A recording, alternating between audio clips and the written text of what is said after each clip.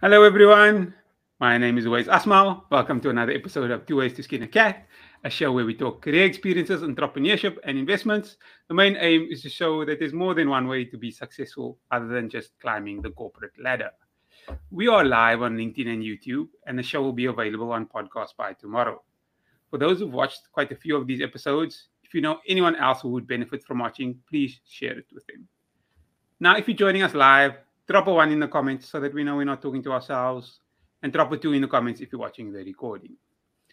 My guest for this week is Nyasha Muvirimi, chartered accountant, entrepreneur, non-executive director with a focus on infrastructure development and project finance. Nyasha, thanks so much for joining me today. Thanks for having me, Uwais. Let's jump straight into the meat of it. Tell us your story. Where do you come from? And even outside of work, who is Nyasha Muvirimi? Give us that backstory. Wow, where do we start? How much time do you have, by the way? Okay, so Nyasha started off a career in the year 2000. So I have 2 years of working, grinding, and also trying to figure out who I am to answer your question more clearly. So I started off my career in Zimbabwe, where I was an auditor for 8 years. And I worked mainly in the financial services sector. I then moved on to advisory. So to those who think 8 years is a lifetime, 3 years is a lifetime, imagine 8 years in articles. So after 8 years, I moved into advisory, where I focused on corporate deals, corporate finance, valuations, etc. And then I got the infrastructure financing bite thereabouts. So it's something that caught my eye simply because it was very tangible, very pragmatic. It's brick and mortar, that sort of thing, and it's highly impactful. So the power of having a power station in a place that had no electricity before, and suddenly they have electricity, productivity, jobs, etc., increases. So I loved infrastructure from that perspective. So I moved from the corporate sexy sort of deals into the more longer and arduous infrastructure development and financing side of things. So as you may have it, I've spent the first 10 years of my career in Zim, and then I moved to South Africa, based in Joburg, where I focused really on infrastructure and financing, something that I did across Africa. And again, after 8 years, I then thought, let's do something more exciting with our lives. I decided to go to Europe, based in Germany. And there I was still in the infrastructure space, but working more of M&A. So the sexy deals, but infrastructure. So I found that very attractive. And I was specializing mainly in the energy sector then. So COVID hit us all in 2020, and I just had an epiphany to move, and just go entrepreneurial, if you can put it that way. So after 2 decades in an international firm, I decided to start my own boutique firm, specializing in financing infrastructure. So Nyasha is very passionate about Africa. She is very passionate about seeing its development, its emancipation from poverty and all its vices. And here we are, doing our bit in making a difference to that landscape. So that's who I am. And outside of work? Outside of work, I'm a learner and a bookworm. So I like to read a lot. Don't ask me what sort of books, because it's not going to be leadership and accounting and entrepreneurial books. No. But I love to read. I love to meet people and just learn from people. I think half of my work is meeting people and learning from them and seeing how I can help them. But more than that, I just like to learn from different people, different cultures, in different settings. Amazing. Maybe You touched on it slightly in your interview, but for the young professional who might be working in corporate, maybe just being a general role, what does an infrastructure development and project finance professional actually do? Wow. So that's quite a broad question. So I'm a financial, I mean, I have a financial background. So the work I tend to do is financially related. So what we tend to do is to assist clients to look at their projects from a financial perspective. Is it a viable project? And how best can we structure it or package it to make it attractive to financiers or investors alike? So that's what it's really like. So it's really walking alongside our developers, our clients, to make sure that their projects are well packaged and they are financed at the end of the day and are implemented. I like how you explained that, because sometimes, I mean, infrastructure development just sounds, well, it sounds vague and it can be grand, and project finance. So I'm glad you put it into a little bit more detail. How does, if somebody listens to you or they follow you on LinkedIn, they've been following you for a while, and they think, okay, I want to dip my toe into this industry, how does one get involved? Well, honestly, I started off with curiosity and then explored it that way. But maybe listening to me, you'd be like, okay, so where do I go from here? I think the joy of being in a firm is that you can get to try out these different service lines in a safe space, if I can call it that way. Can I call it that way? Yeah. Even moving from audit to advisor, it was all within the same firm. And I was also able to pivot from general corporate finance into project finance because I was in that space. So you get that opportunity to learn within the firm that way. You can move laterally. So I think you should broaden your mind, open your mind to that if you are in a firm. And if you're not, then I think try it out. Talk to a couple of people, see if they're hiring. You can even look at being an intern. Sometimes that's how you just get your foot in the door. In South Africa, especially, there is a big renewable energy procurement program in the public sector, and there are many developers around. And I think that would be a good but tough way to cut your teeth in something like infrastructure development and financing, seeing how that actually what it entails and how you could get that project to bankability.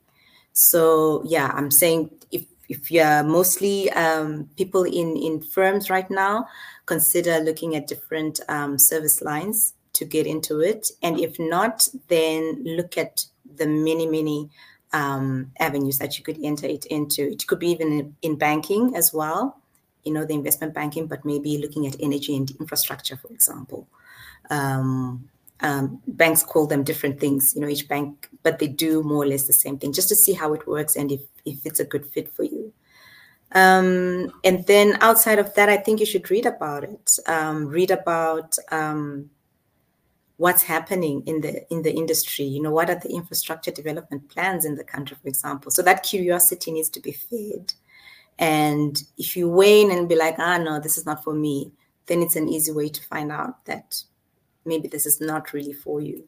But if it really intrigues you how it works, what it entails, by just reading the literature that's out there, the reports that are out there, then yeah, that's how I would say explore. You talked about banks, you talked about some of the bigger firms. Am I correct that it seems like most of the opportunities are most likely in Joburg, if you're looking from a South African perspective? I actually think they're in Cape Town. Okay. They're in Cape Town. And honestly, I think it's now quite pervasive. You'll find that, especially in the energy sector, most developers are headquartered in Cape Town. Yeah, they're mostly headquartered in Cape Town.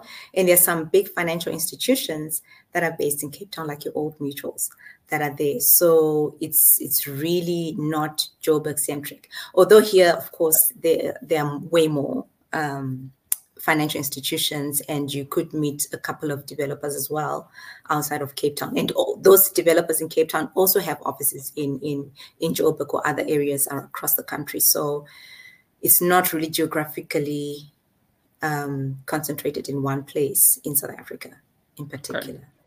Okay. Yeah. And do you have a specific industry or sector focus within within infrastructure development?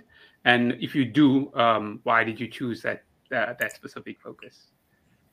Oh man, this is a good question, and I smile because the reason why I got into infrastructure in the first place was there was a time in Zim when we had an economic crisis. Yeah, there have been many, but let's just say the first real economic crisis, which was in the mid 2000s, and we went without electricity during winter because of some transformer that was broken, and it wasn't fixed until 3-4 months down the line. So the whole of winter we had no power, and I was so fed up. I was like, I'm going to go to the power utility and do something about it. And that was my way of starting to do BD, business development work, and just explore how it is. And it was also coinciding with my transition from audit into advisory. So I just took it in my stride, like, hey, what's really going on? Why do we not have power? Why on earth would it take so long to fix the transformer, for example? And so that's where my love and dance started with the energy sector or power sector, simply because it affected me on a very personal level. And yeah, that's what I've concentrated. And hence the company I formed is Fin Energy, to finance energy projects predominantly. But I do look at other sectors like transport, mining, agriculture, simply because those sectors also have capital intensive projects. So where you're trying to raise millions of US dollars, for example, it's something that we would look at because it's just capital intensive, and project finance will make sense in implementing it.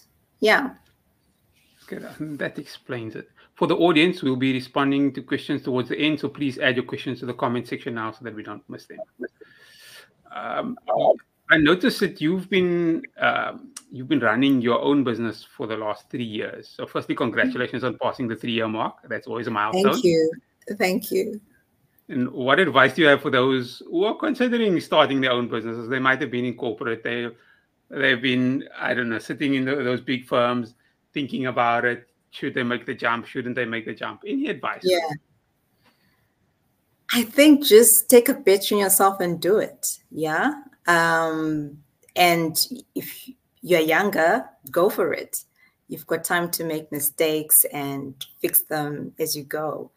I was listening to some billionaire a few days ago, and forgive me, I don't remember his name. But he was saying that, look, when I look back, I'm just grateful I did it. I did it. And that was the most profound thing I've heard somebody speak in a while. So do yourself a favor and just go for it. Yeah, we tend to, as CAs, as accountants, as auditors, we tend to overanalyze and paralyze ourselves in the process. The other learning I had was that the first year is the worst. It's the absolute worst year, and the opportunities to give up are plentiful. And I think you're literally, it feels like you're just tiptoeing. You're at the edge and you're just testing the waters with your toes and saying, oh, should I really stay? Should I go? Should I do it? And yeah, you know, if you survive the first year, you can survive anything. Second year it's always better. And then you just start coming to your own. And sometimes it's just sticking with it, you know, sticking with it so that your brand is getting known. People now know, you know, you've stuck with it for 12 months plus. And what else could I say? Yeah, and friends are few, hey? Friends are few, but there are some who will stick closer than a brother, literally, who will just come at the right time to give you that support, and not necessarily monetary support, but just moral support. They'll believe in you. They'll back you up emotionally, and it's super important to have that circle, that social circle around you to keep you going. At least to not make you feel ridiculous or insane for doing this, for jumping into the freezing waters, if I can call them that. So I think, yeah, those are the key learnings I've had in the last few years. And what was your biggest culture shock of moving to entrepreneurship? I know some people talk about, there's always the sales engine behind them and the sales just come. And then when you, but I'm sure without putting words in your mouth, tell me, what was your biggest culture shock? I am doing everything. I need to make sure everything happens. Marketing used to be done. I mean, think about it. For 2 decades, I had a well-oiled machine doing all of those things. It was literally, guys, do this, do that. My laptop is not working. Somebody's going to fix it. Suddenly, you are now needing to fix it. You now need to set up stuff. You now need to find people to do all those things, doing your accounting and stuff like that. So yeah, that's why I say the first year is always the worst, because you're trying to transition, you're trying to put order. You know what it needs to look like. It's nowhere near looking like what it should look like. So you're really trying to create an ecosystem for yourself to make sure that your business is sustainable. And I think on that note, I would also add that you need to be very kind to yourself, because I was Nyasha, the CA, the accounting expert. Now I am Nyasha, CEO. I'm now Nyasha overseeing IT. So I'm CIO? I'm now overseeing HR. I'm now overseeing. Oh my gosh, it's a lot. So you need to really cut yourself some slack, be kind to yourself, allow yourself to make mistakes, pick yourself up, dust yourself, and keep going. So yeah, so the shock is real, it's there, and it's really giving you an opportune time to then get help, outsource the help where it makes sense, so that you can still do what you love doing whilst you have your back office machine running relatively smoothly. So let's talk a little bit about what you are currently doing. I see on LinkedIn you seem to be very involved in, like you said, energy and combating load shedding. Yeah. Can you talk about what you're currently busy with, or is it highly top secret? It can't be highly top secret, because most of my work in public sector is advertised. Okay. We're looking for a transaction advisor, a financial advisor to help us to do it, etc., etc. I can talk about it in broad terms though, because I don't want to bore the audience about the sort of work we do. So we, like I said, typically our clients are developers, so people who are building new infrastructure. And that is both public sector, utilities, government, or private sector, companies, private companies, or even banks. And so some of the work we've been doing is advising like the Department of Energy on the renewable energy projects program, as well as the transmission issues that have been affecting the implementation of the renewable energy procurement program. When I look at private clients, they want advice on, is this a viable project to invest in? Is this a good solar project to invest in? Can you help us to raise capital for our project? Can you help us to take to market our project? So those are the sort of mandates we get in this day and age. So, and it's mostly energy, because I think that's really a key economic driver in most countries, in fact, in all countries. And with the big energy poverty in Africa, yes, I do comment a lot more on energy and power related things, because that is what is top of mind in many jurisdictions across the continent. Okay. I don't see any questions coming from the audience, so I'm going to ask my one last question. Okay. It's a question I like to ask all my guests. What is one piece of advice you would give your younger self?